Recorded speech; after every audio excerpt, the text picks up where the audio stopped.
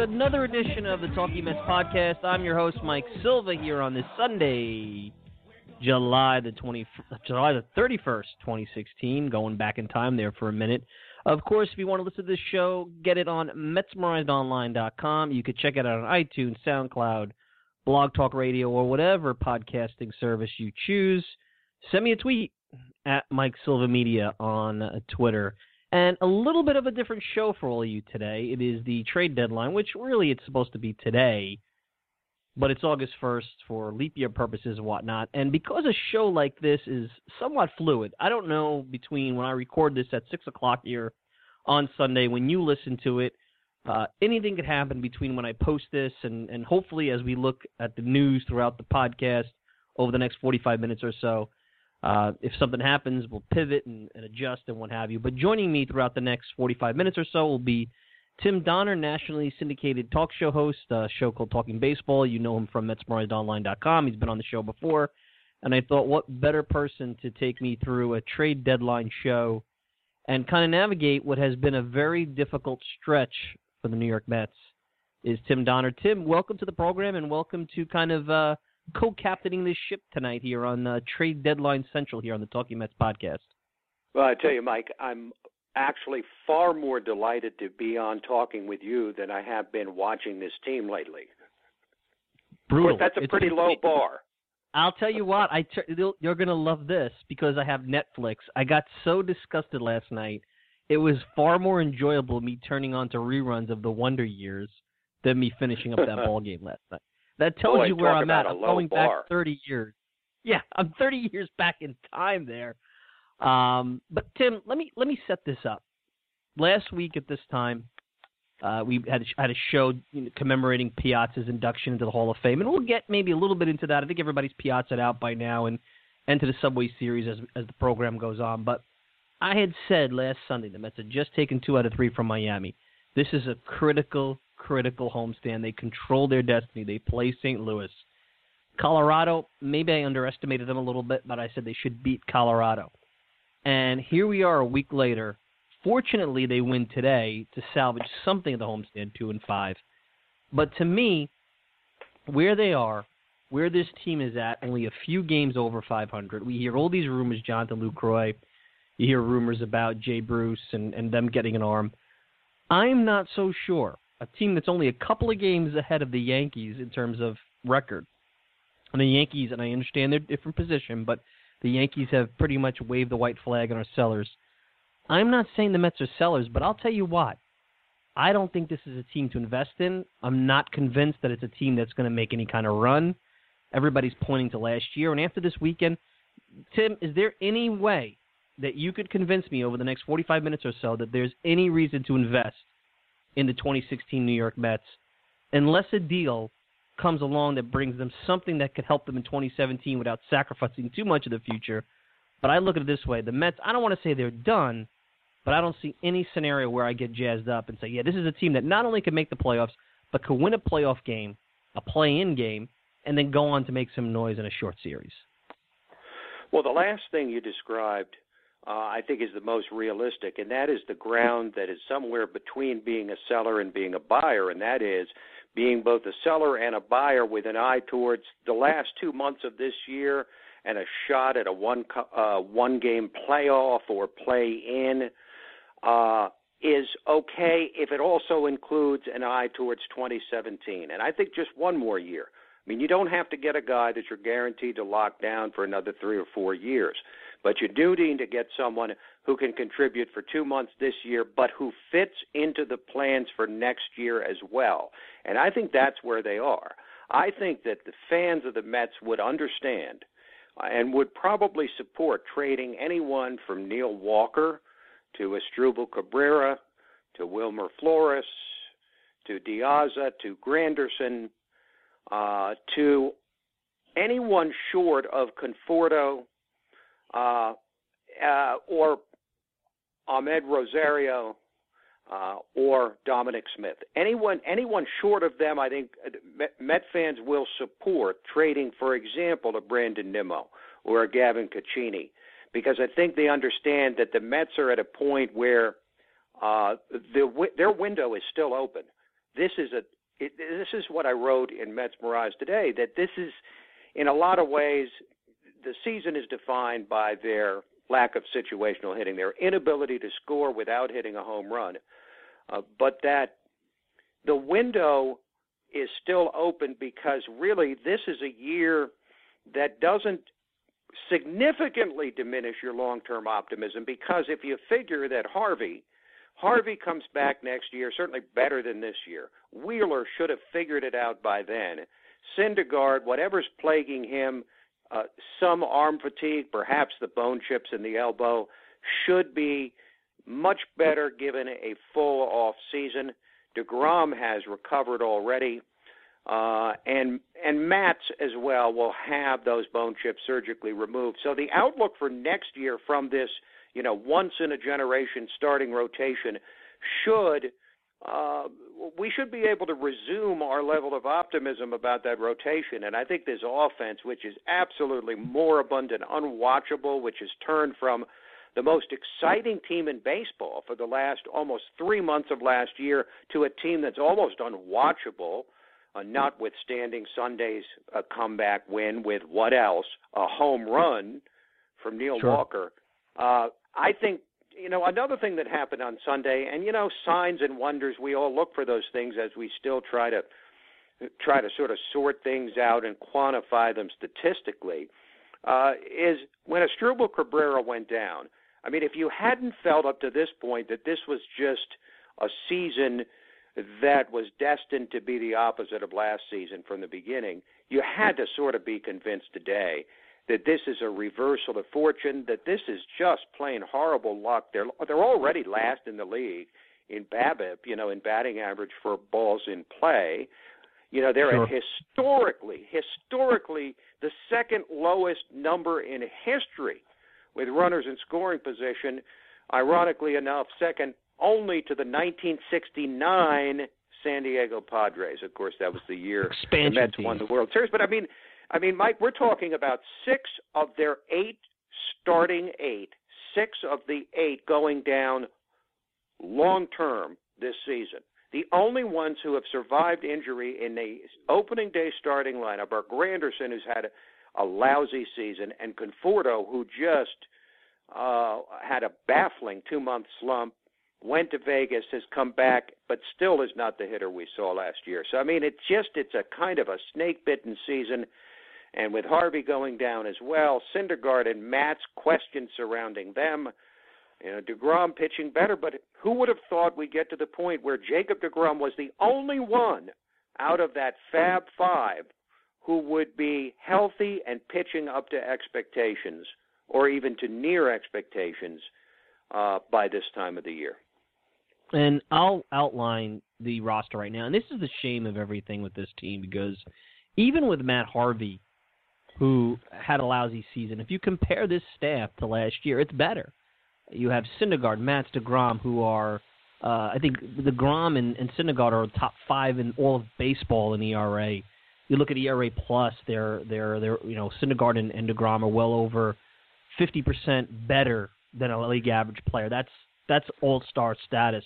Colon has had a solid year. Matz has had a solid year, dropped off a little bit with the bone spurs, but he's battling through it and still giving you quality starts. Harvey is not in name, but he was basically giving you fifth starter-esque performance. That's good. That's good. The bullpen, with the exception of Bastardo, this is the best Mets bullpen since 2006. But let me move to this offense, and this is where I guess I'm not sure if this is by design or this is by, like you said, bad luck because of the whole, batting average on balls in play. Historically, a team should hit at some point, everything should level out to 300, and they're well below that.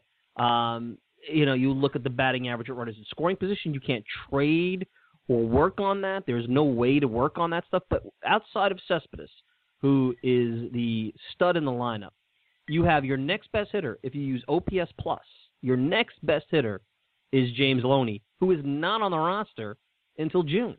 And the eye test bears that out.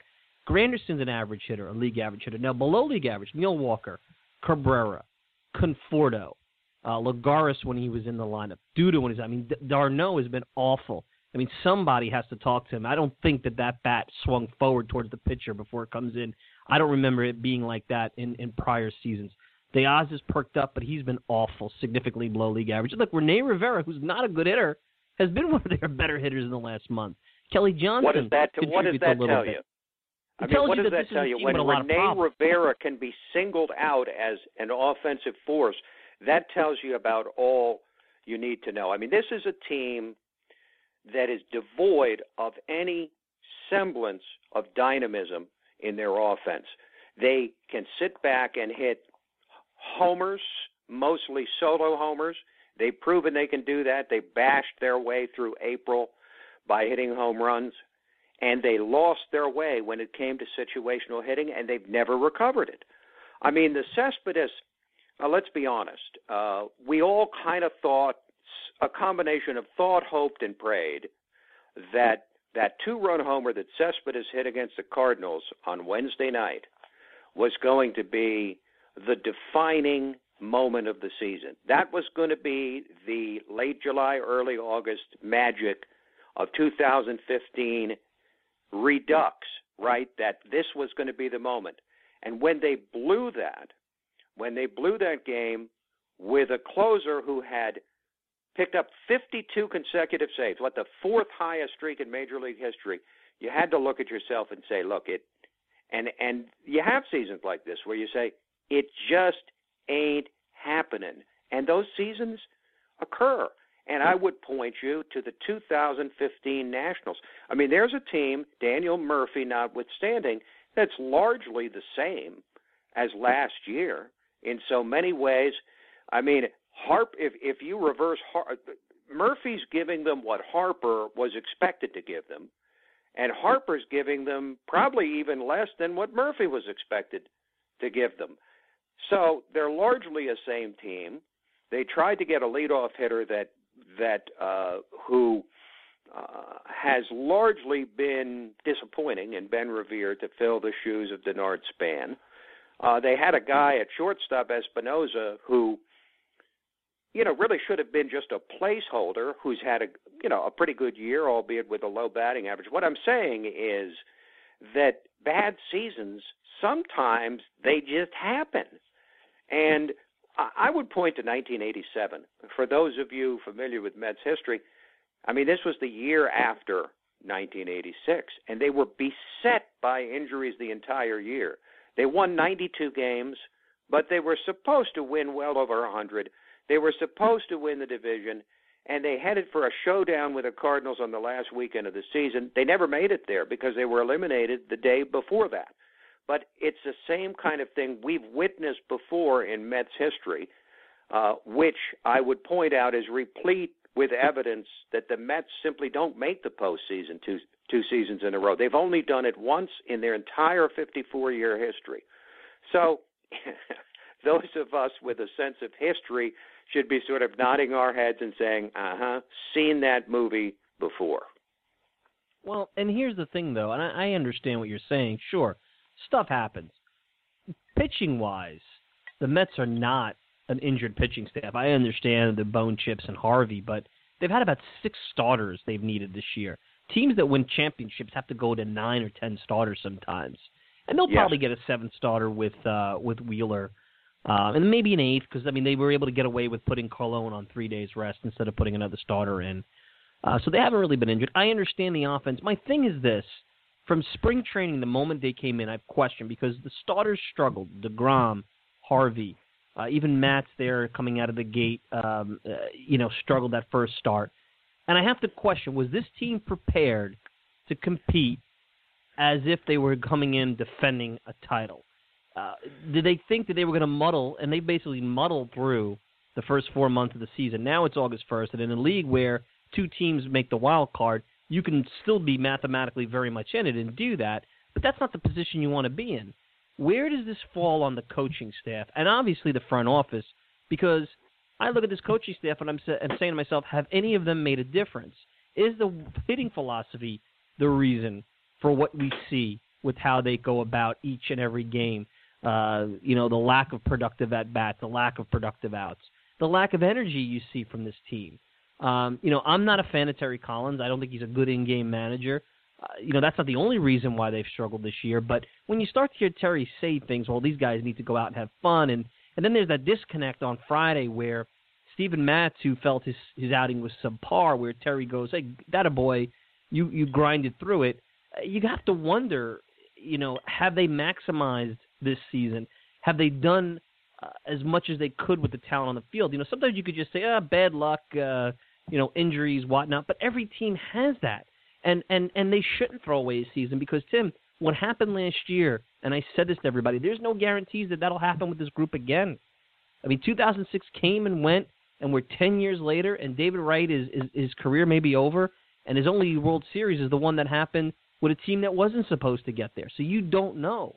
And the problem I have is that I do not believe this team came into the season ready to seize the moment. They came into the season looking to meander around and get hot late and actually use the beginning of the season as a warm-up, while the rest of the league, specifically the Nationals, said, no, the race starts now. And that, to me, falls on both management and the coaching staff.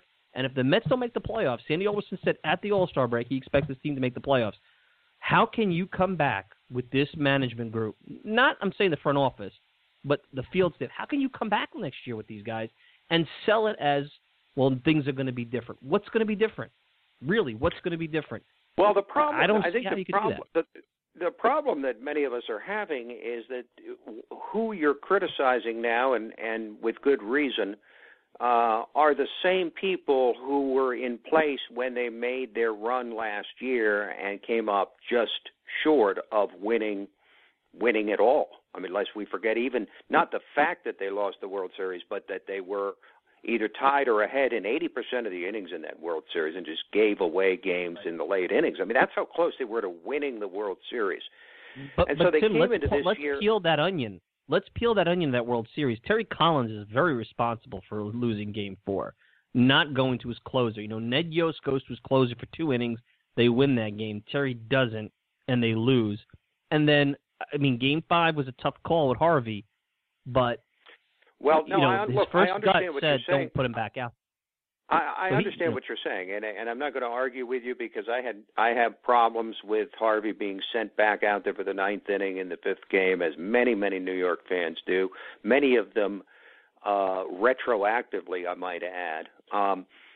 Correct. But the point is that they're the same people in place that were there when they made their run last year, which means they're given a much longer leash than they would be in ordinary circumstances in a season like this. I still would point back to, and look, I'm no big fan of Terry Collins either, but he apparently runs an orderly clubhouse in which he does command respect. I think both those things are true. He is not a good in-game manager. The guy is no reincarnation of Bobby Valentine, let's put it that way. At the same time, he runs what appears to be a relaxed and respectful clubhouse. So it's a mixed bag with him. But I think in the end, what it comes down to is, could we have conceived before this season started that the Mets wouldn't be one of the 5 best teams in the National League? We could conceive of them possibly losing a tight race to the Nationals. We could conceive of them finishing with a worse record than the Cubs, or maybe the Dodgers or the Giants, or maybe the Cardinals. But could we conceive of them not being one of the top 5 teams in the league this year? Because that's what you'd be talking about if they don't make the playoffs. And that includes the 2 wild card spots, of course. And I think the answer is no, that's not an acceptable outcome. And you're not going to, it seems to me, change the offense dramatically, which is what they need to do and which is what I expect them to do from this dull, lead-footed, station-to-station bunch we're seeing day to day this year, which has made all of us want to just turn away when they have men in scoring position because you just know they're not going to come through. So do they? But is it they beyond? keep, but do they, Tim, is it beyond them to have productive outs? These are big league hitters. I'm trying to figure out, when you go back to last year's offense, which was the best in baseball from August 1st on, d'Arnaud was part of that offense. Duda, who's not exactly a dynamic speedster, was part of that offense. Same with Murphy. Same with Flores. Same with Wright. You could maybe make the argument that to a certain degree, if he's not gimpy with the quad, that Cespedes is somewhat of a multi-dimensional player. I mean, this is the same type of offensive philosophy that took them to the World Series. Now, a lot of people forget. Let's really peel the onion, because I mean that was an exciting run. Maybe we've deluded ourselves on that quote that you had, Tim, about being the top 5 teams in the National League. They didn't hit in the Dodgers series short of one game against the pitcher they should have blown out. And they basically had Murphy and the bullpen and the starting rotation, and basically Familia in the starting rotation to win that series. The Cubs, they never let them get up for breath after they beat them in 2 close games at home. And they didn't hit in the World Series. So they had opportunities to tack on runs, to have big hits. So this has started in the World Series. So maybe this has been a problem. Maybe it was a problem last year, and they were fortunate that in a tournament they weren't exposed in the first 2 rounds, because they were a hair away from losing that Dodgers series. I mean, let's face it. Murphy doesn't hit that home run, the Dodgers don't have a brain fart. They may lose Game 5 2-1.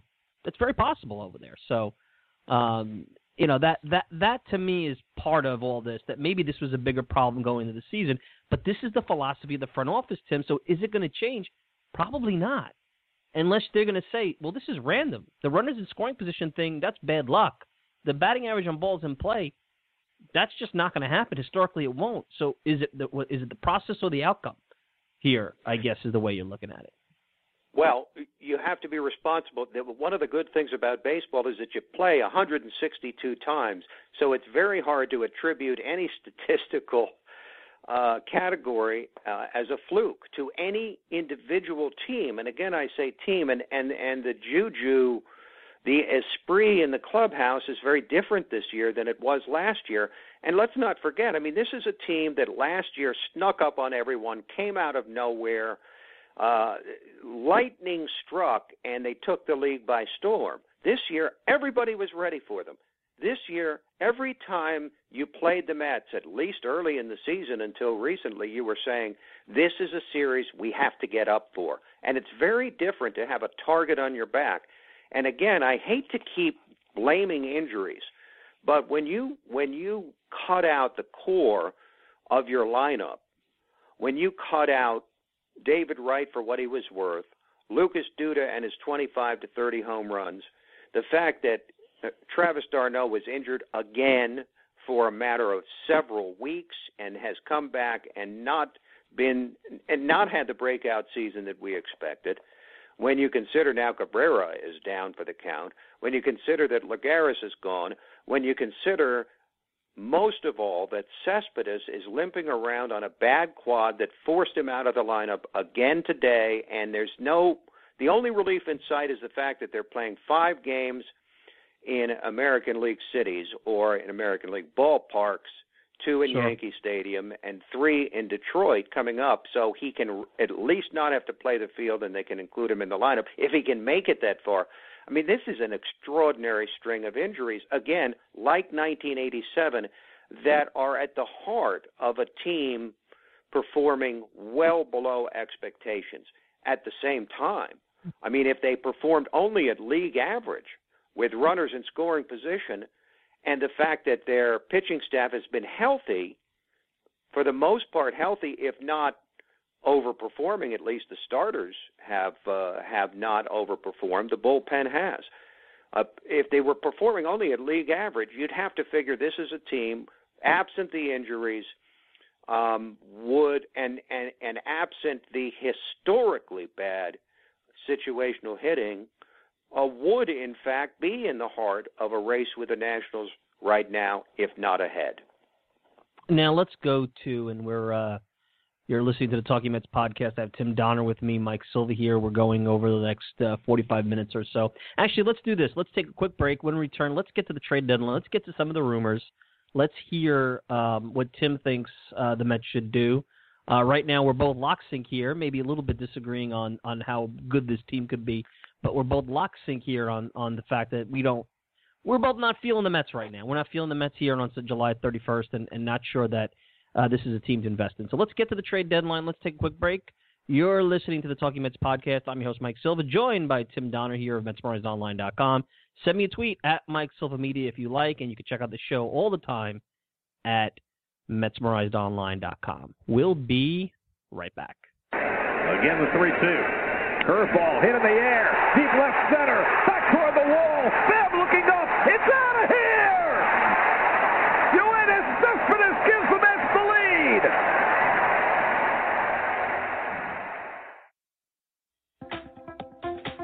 Hey, Mets fans. I'm going to let you in on a little secret. If you're looking for the best unbiased and independent coverage of the New York Mets, then look no further than Metsmerizedonline.com. Metsmerized Online is the go-to place for comprehensive Mets coverage, including exclusive interviews, daily original articles, great weekly features, in-depth analysis, minor league reports, game-by-game breakdowns, and so much more. Find out why thousands of fans turn to Metsmerized Online every day to get the latest news and opinions about the Mets. Coming from an impressive staff of the most passionate fans and skilled writers ever assembled, all in one place. Check it out for yourselves, Mets fans. Go to Metsmerizedonline.com right now. That's Mets, Merized, online.com, and get Metsmerized today.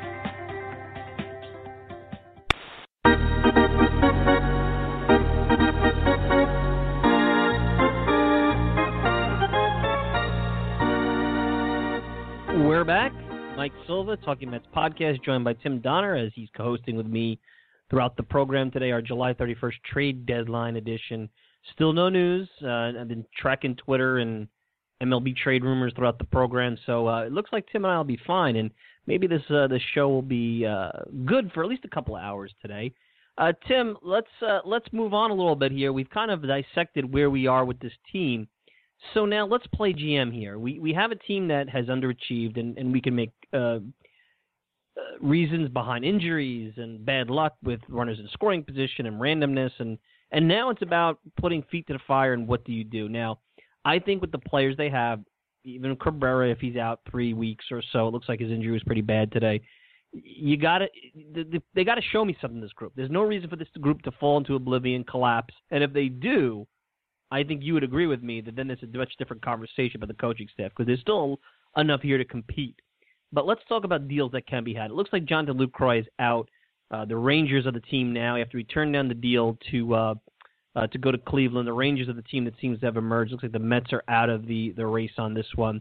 Jay Bruce's name is still out there. That's a little bit of an odd fit, but maybe that's more because he is signed for next year. Of something preemptive or something kind of looking forward to Cespedes, and maybe they want to move on from Granderson, or maybe they want to put him at first base because they don't know what's going to happen with Duda in his back. You hear some things about relievers. I like Joe Smith. Joe Smith is a free agent at the end of the year, so maybe they bring someone like that in who doesn't cost a lot to help them now and possibly get a jump start on re-signing them. I'd like to keep the bullpen intact going into next year. But other than that, I really don't see where this team should invest or give up on a Med Rosario or Dominic Smith or one of their top prospects that they have left. There's a kid down in Brooklyn, Zazbuki, I think. Forgive me if I said his name wrong, that everyone's talking about, that seems to be getting some attention. Because I just don't think it's worth it right now to just basically play one game, possibly in L.A., possibly against Clayton Kershaw if he's healthy in October. I just don't think so. I'm not sure any of these deals, except for Lucroy, which isn't on the table, really makes a heck of a lot of sense right now. Well, this is why, as I said earlier, there's a middle ground between being a seller and a buyer. And I think in this case, they have to be thinking, yes, the last 2 months of this year, we're still, we're 3 games out of the wild card or 2.5, whatever it is now. They're certainly within range on the wild card. Let's give ourselves a shot, with what's still a good starting staff and a good bullpen. Let's give ourselves a shot for this year, but we've got to be thinking towards 2017, and we're not going to make any deal whose effect will run out at the end of this season. We've got to be thinking 2017. Now, with that in mind, I was a big supporter of the idea of the Lucroy trade because he gives us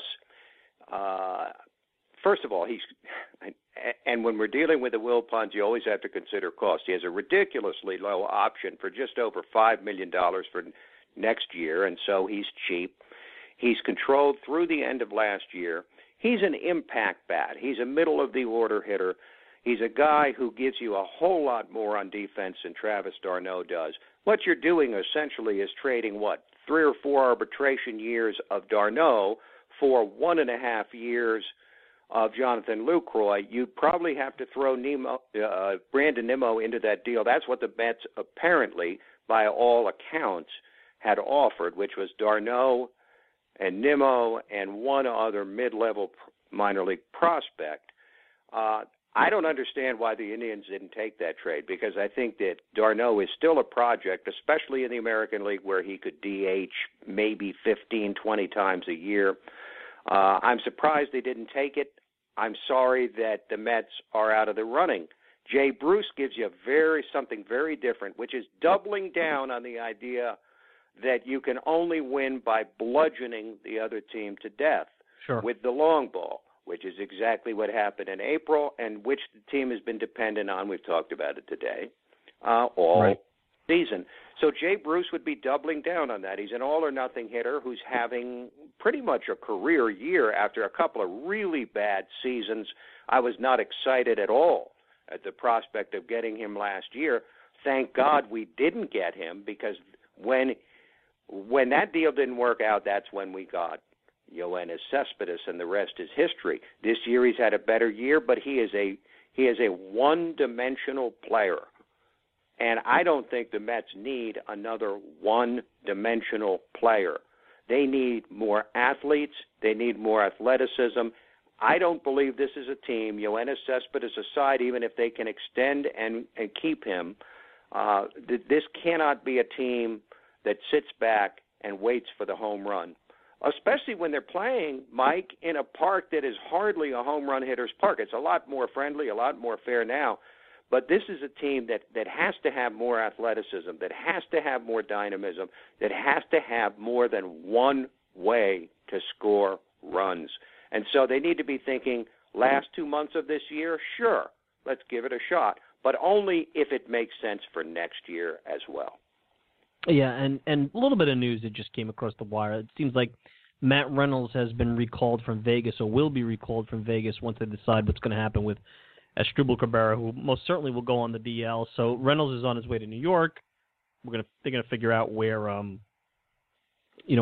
Cabrera is. And it looks like that's going to be a couple of weeks. That's a DL stint, no doubt. Now remember something for next year, and I hate to keep looking towards next year because, I mean, let's also say the Mets are 2 games back of the Marlins for a second wild card. They have still games left to play against the Marlins. The Cardinals are ahead of them, and by no means do I think the Cardinals they're an interesting team. They got some good offense. They've got gamers. They've got a team that seems to always maximize. There's an example of a team that maximizes whatever the roster is, whereas under Terry Collins, I feel the Mets don't even come close to maximizing whatever talent they have. But that's a whole nother show we could get into. But the Cardinals are not great shakes where the Mets can't overcome them. So, but they do have Jose Reyes. And there's a guy that he's a little bit older. Yeah, he's north of 30. He was starting to show his impact. I mean, he helped them with that game in Chicago with that triple. That was a huge play. That's the kind of play you're not going to get out of some of the guys in the lineup now.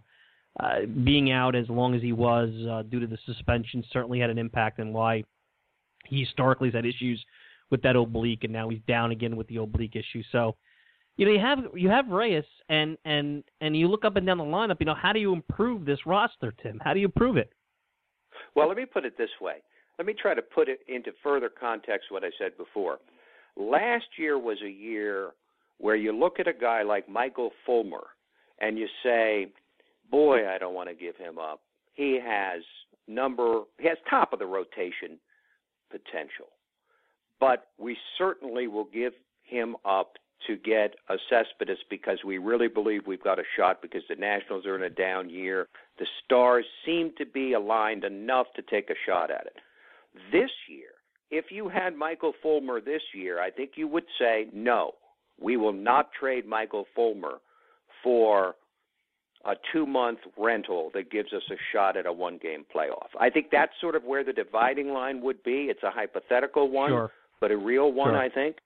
I think different. You were playing for the division last year. You were playing for the division, and that holds a little bit more cachet. Exactly. Now, let me throw something at you on that answer.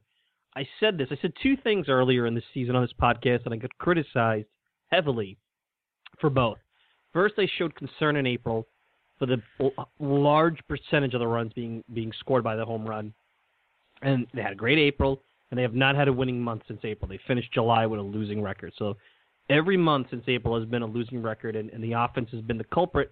So I was right on that. The second thing I questioned back when it first seemed that the Mets could get in on Lucroy, I said, would it be possible, as much as I like Conforto, if you centered him on the deal, and I'm not saying trade Conforto for Lucroy, I wouldn't like that, but if you were able to get a little bit more, I said at the time, could you get them to include Ryan Braun and Lucroy and get two impact hitters, and then you'd be willing to throw Conforto and obviously other prospects of higher-end ilk into the mix in the offseason, depending on what you see out of Conforto here the rest of the year, he still is going to have value. He's still going to be regarded. Everyone loves the kid, and they think because of his demeanor and his swing that he's going to be great. But, remember the name Ben Grieve there, Tim? Ben Grieve was a top draft pick, had a great year with Oakland in the mid-'90s, never lived up to that hype. So things happen. Just because you have a great swing and you're a great kid and you have a great year, or in Conforto's case, half a year, a couple of months, doesn't mean you're guaranteed.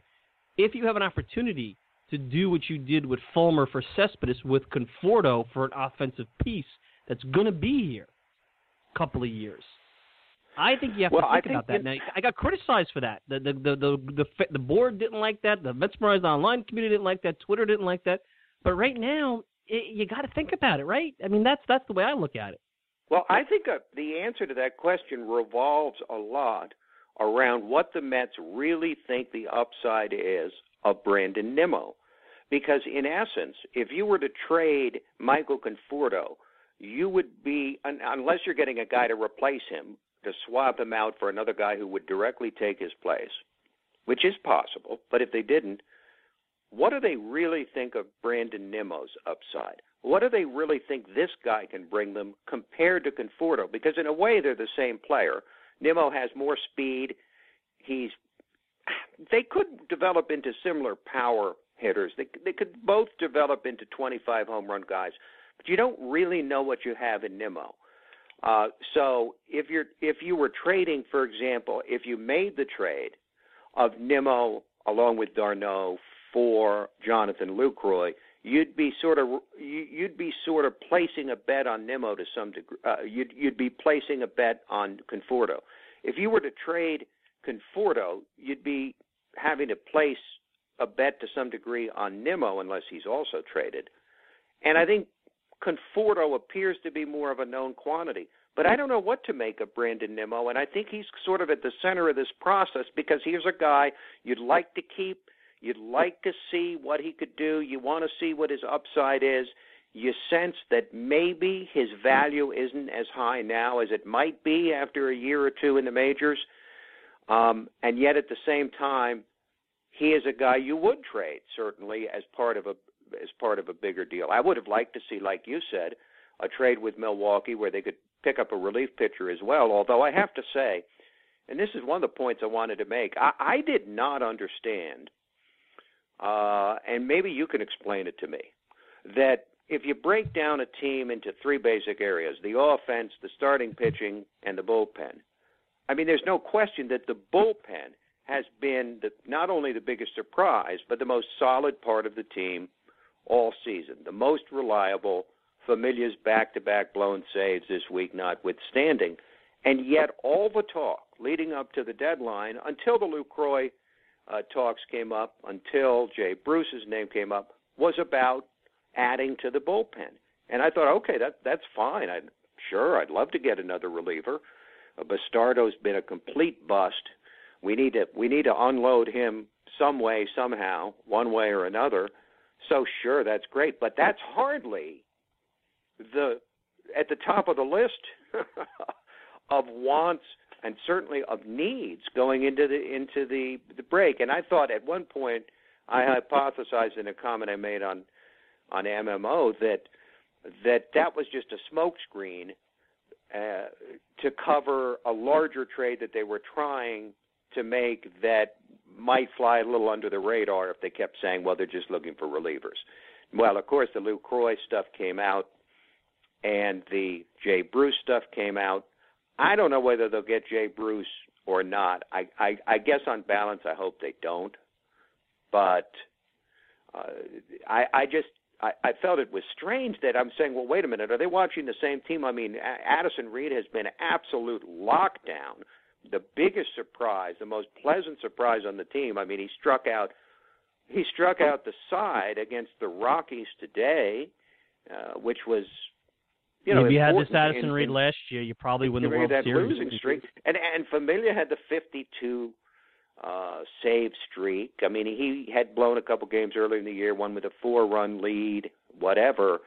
So, I mean, that streak was a little bit deceptive, but nevertheless, I mean, the bullpen's been the strongest area, and yet it seemed that that's what they were focusing on for a lot of time until they finally realized that this offense just needed a shot of life, and it still does, of course. Well, let me get into that. So a couple of things on that. You said a lot. First off, I think that they realize right now with Matz and Syndergaard, you may not get more than 6 innings out of them. And I don't think they want to push them too much. So you're going to need to navigate the 7th inning with Blevins, and I think you have a better shot of that with a veteran reliever like a Joe Smith from Anaheim, who's been here before and has a lot better version of Joe Smith than the version that was here 10 years ago or so. Than you do with Eric Goodell, and I still don't trust Hansel Robles. I know he's had a good year, but I still have some issues with that. So I think if you want to compete and you're not really giving up a lot, I could see where that doesn't hurt. And maybe you get a chance to sign the guy. Now you have yourself a real solid bullpen for next year. I mean, bullpen is still important. I think it doesn't hurt, but when you have a historically bad situational hitting offense. Sure. My point is that's hardly should be at the top of your Christmas list, Right. Now, the other thing about Nimmo, from what I understand, and I have a buddy that works in minor league baseball down in Charlotte, there's those in the Mets organization that feel Nimmo is a backup outfielder. He's not a center fielder. Alderson's trying to see, can the kid play center field? But I think we've seen defensively he's just not. When you're being compared to Hunter Pence, and a former teammate at Hunter Pence once told me that Hunter Pence, great guy, but needs a GPS to find a fly ball in the outfield. That's all you need to know when you're being compared to him. So, that to me is where the feeling is on Nimmo. And if Nimmo and d'Arnaud, although I think in fairness, part of that comparison, or a large part of that comparison to Hunter Pence, is based on the way they carry themselves and their sort of offbeat persona. Absolutely. I think right. A lot of the comparisons based on that. But here's the Brewers, who had a guy like Lucroy. They were getting, and tells you how much they think of d'Arnaud. They were getting back a starting catcher. They were getting back a first-round pick in the Shishini, and they might, in Nimmo. And then they had a chance to either have Dilson Herrera in that deal. It's leaked out. So. With the Mets struggling offensively, I understand he plays second base. There hasn't been any inclination to bring him up. So it makes you wonder there, how they feel. He's never really hit at the big league level. Here's another question that's been brought up on Twitter, because with the whole Matt Reynolds news that Matt Reynolds getting brought up, is that Matt Reynolds is hitting about 230 down in Vegas, strikes out about a quarter of the time, whereas Gavin Cecchini's hitting over 300 and strikes out about 10% of the time. Now, I understand from what I've heard, Cecchini's an awful defensive player, and right now, I think because of the way the offense is, even though you would be importing and bringing up a 300 hitter, you don't want to weaken the defense up the middle. That's been a big reason why they even are where they are. Here's the other thing. Here's a wild thought. Are they afraid to bring up Cecchini because they're afraid to expose him to big league action, and then people say, maybe he's not as good as you think, and that will hurt his trade value? I mean, that could be part of it too. I don't know. So. There's a couple of things. I think you hit the nail on the head. They don't want to expose Cecchini. They want to to keep his value at its current level by keeping him in the minors. My thought is that Cecchini is really more of a plan B at second base if Herrera doesn't work out and they don't. And Walker doesn't stick around, which I think is likely. And they don't acquire someone. I think Cecchini is, if Herrera doesn't work out and we don't get another second baseman after Walker, then we look at Cecchini because maybe his bat is good enough to cover for defense and maybe he can play second. All right, let's take one last break. When we return, Tim and I are going to wrap up. We have a little bit of looking back at the Subway Series, getting a feel of this team going forward. Big week. I mean, look, every week now, every game is really a big game for the Mets. They're in a dogfight for the next 8 weeks to get themselves the opportunity to play in a play-in game. So can't say that there isn't any more big games. Every game is big. So you're listening to the Talking Mets podcast. I'm your host, Mike Silva, joined by Tim Donner here. Check out the show at Metsmerizedonline.com. Send me a tweet at Mike Silva Media. We'll be right back. The number retirement that we are about to witness is a big deal. It is a really, really big deal. It is quite simply the highest honor that a team can bestow upon one of its players. Consider for a moment the select few who have earned this honor in the 54-year history of our team. Direct your attention to the Mets' retired numbers atop Citi Field in the left field corner.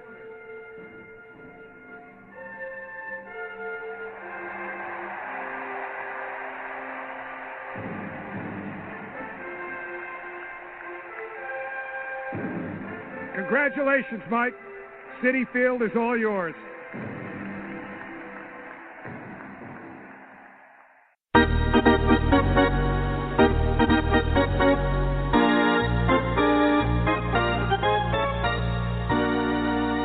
We're back.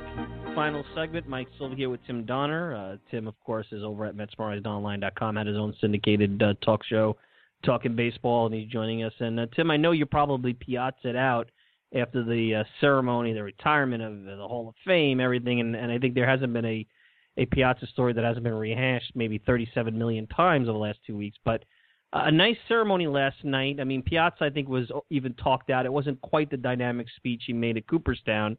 But, look, I don't know. This is the first player of my generation to get his number retired as a Met.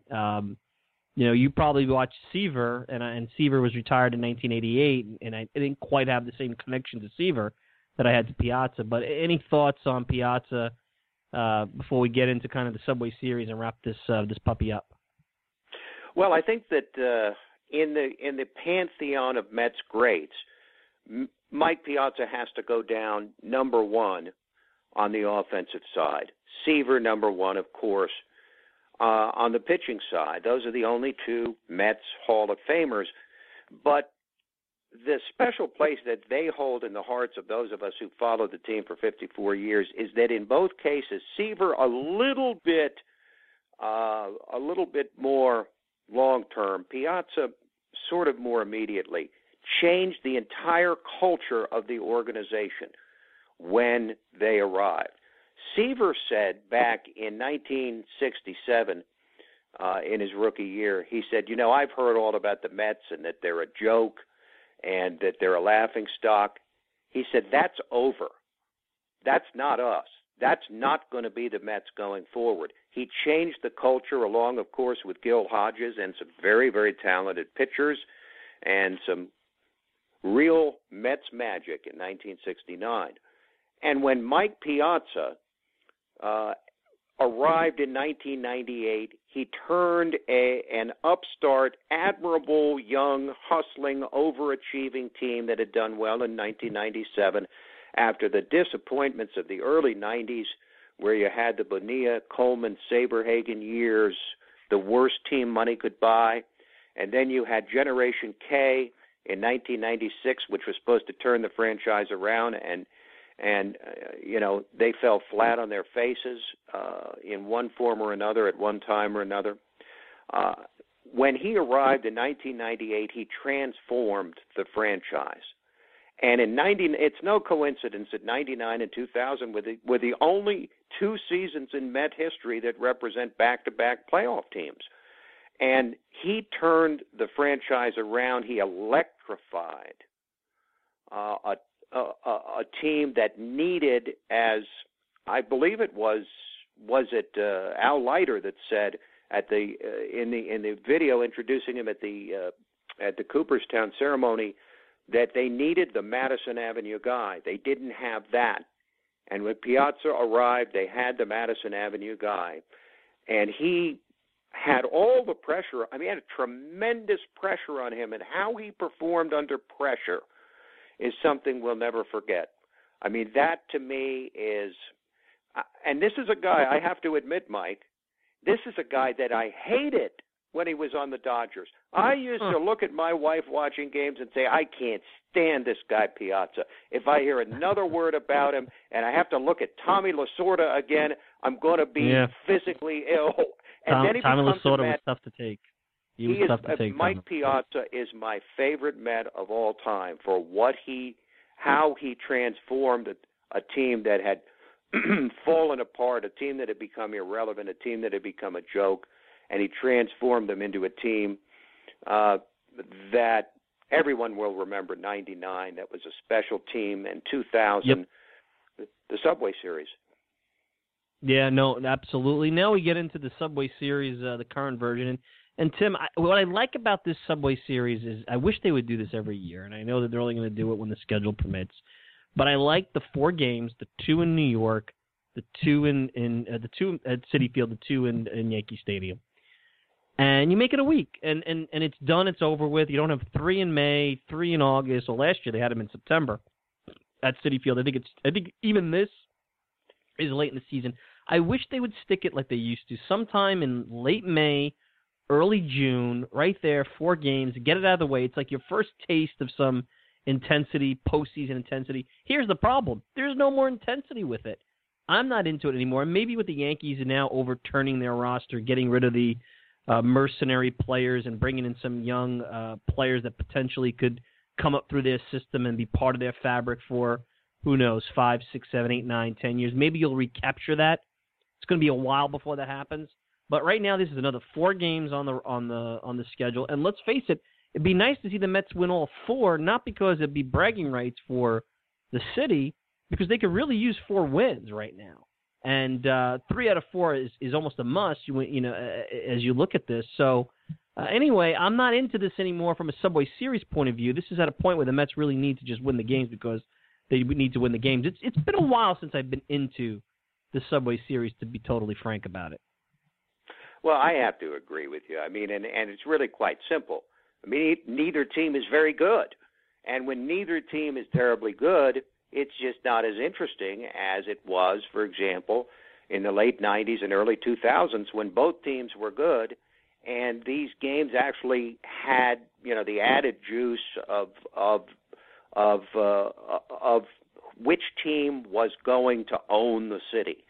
Well, I think at this point, the Mets own the city because they went to the World Series last year, and there's more interest, or at least there has been, at least over the off season and into this season, maybe up till maybe a month or 2 ago, there was much more interest in the Mets. They did own the town for that short period of time. Now, I'd have to say neither team owns the town because the Yankees, I think they made a couple of great trades, by the way, with getting, peddling Andrew Miller and right. They stopped diluting peddling themselves into Aroldis Chapman and restocking their farm system. I think they did well for themselves, but the benefits, the dividends from those trades won't pay off for 2 or 3 years.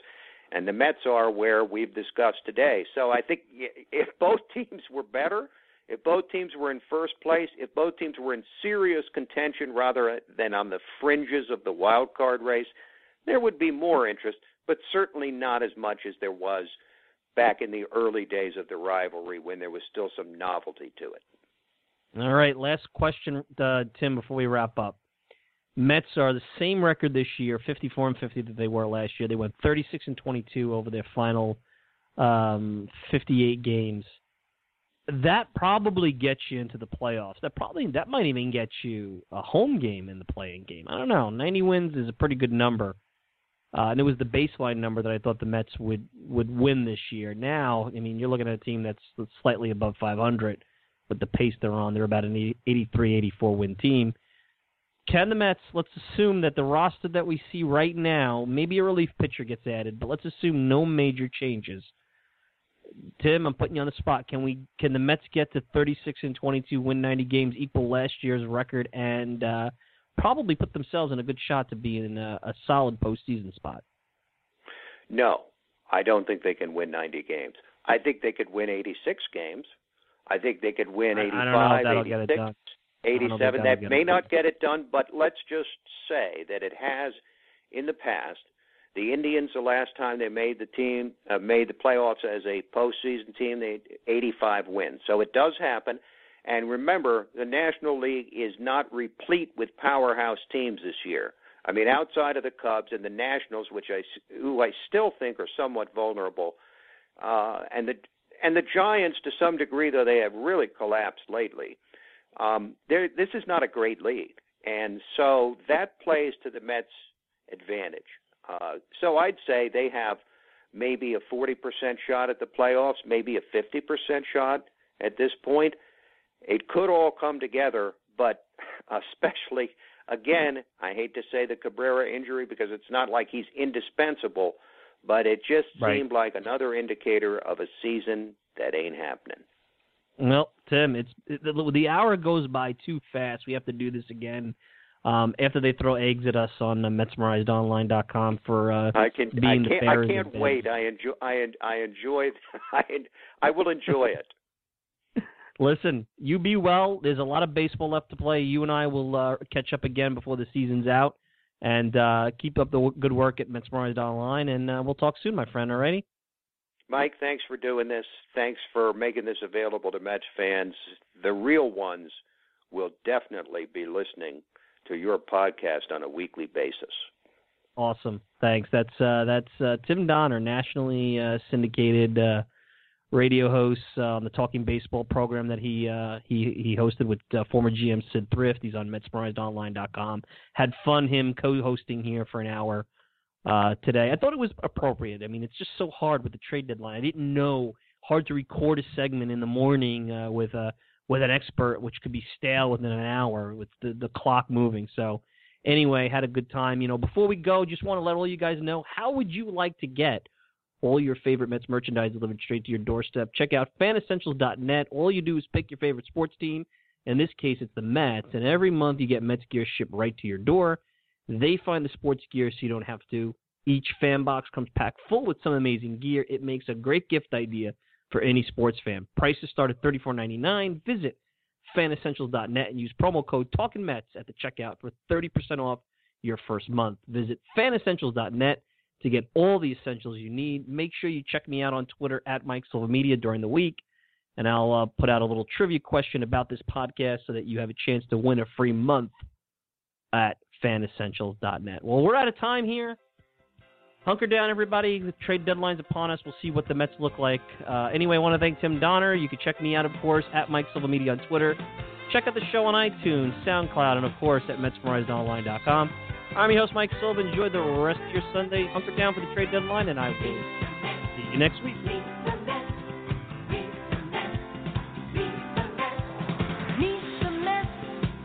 the Mets. Head for the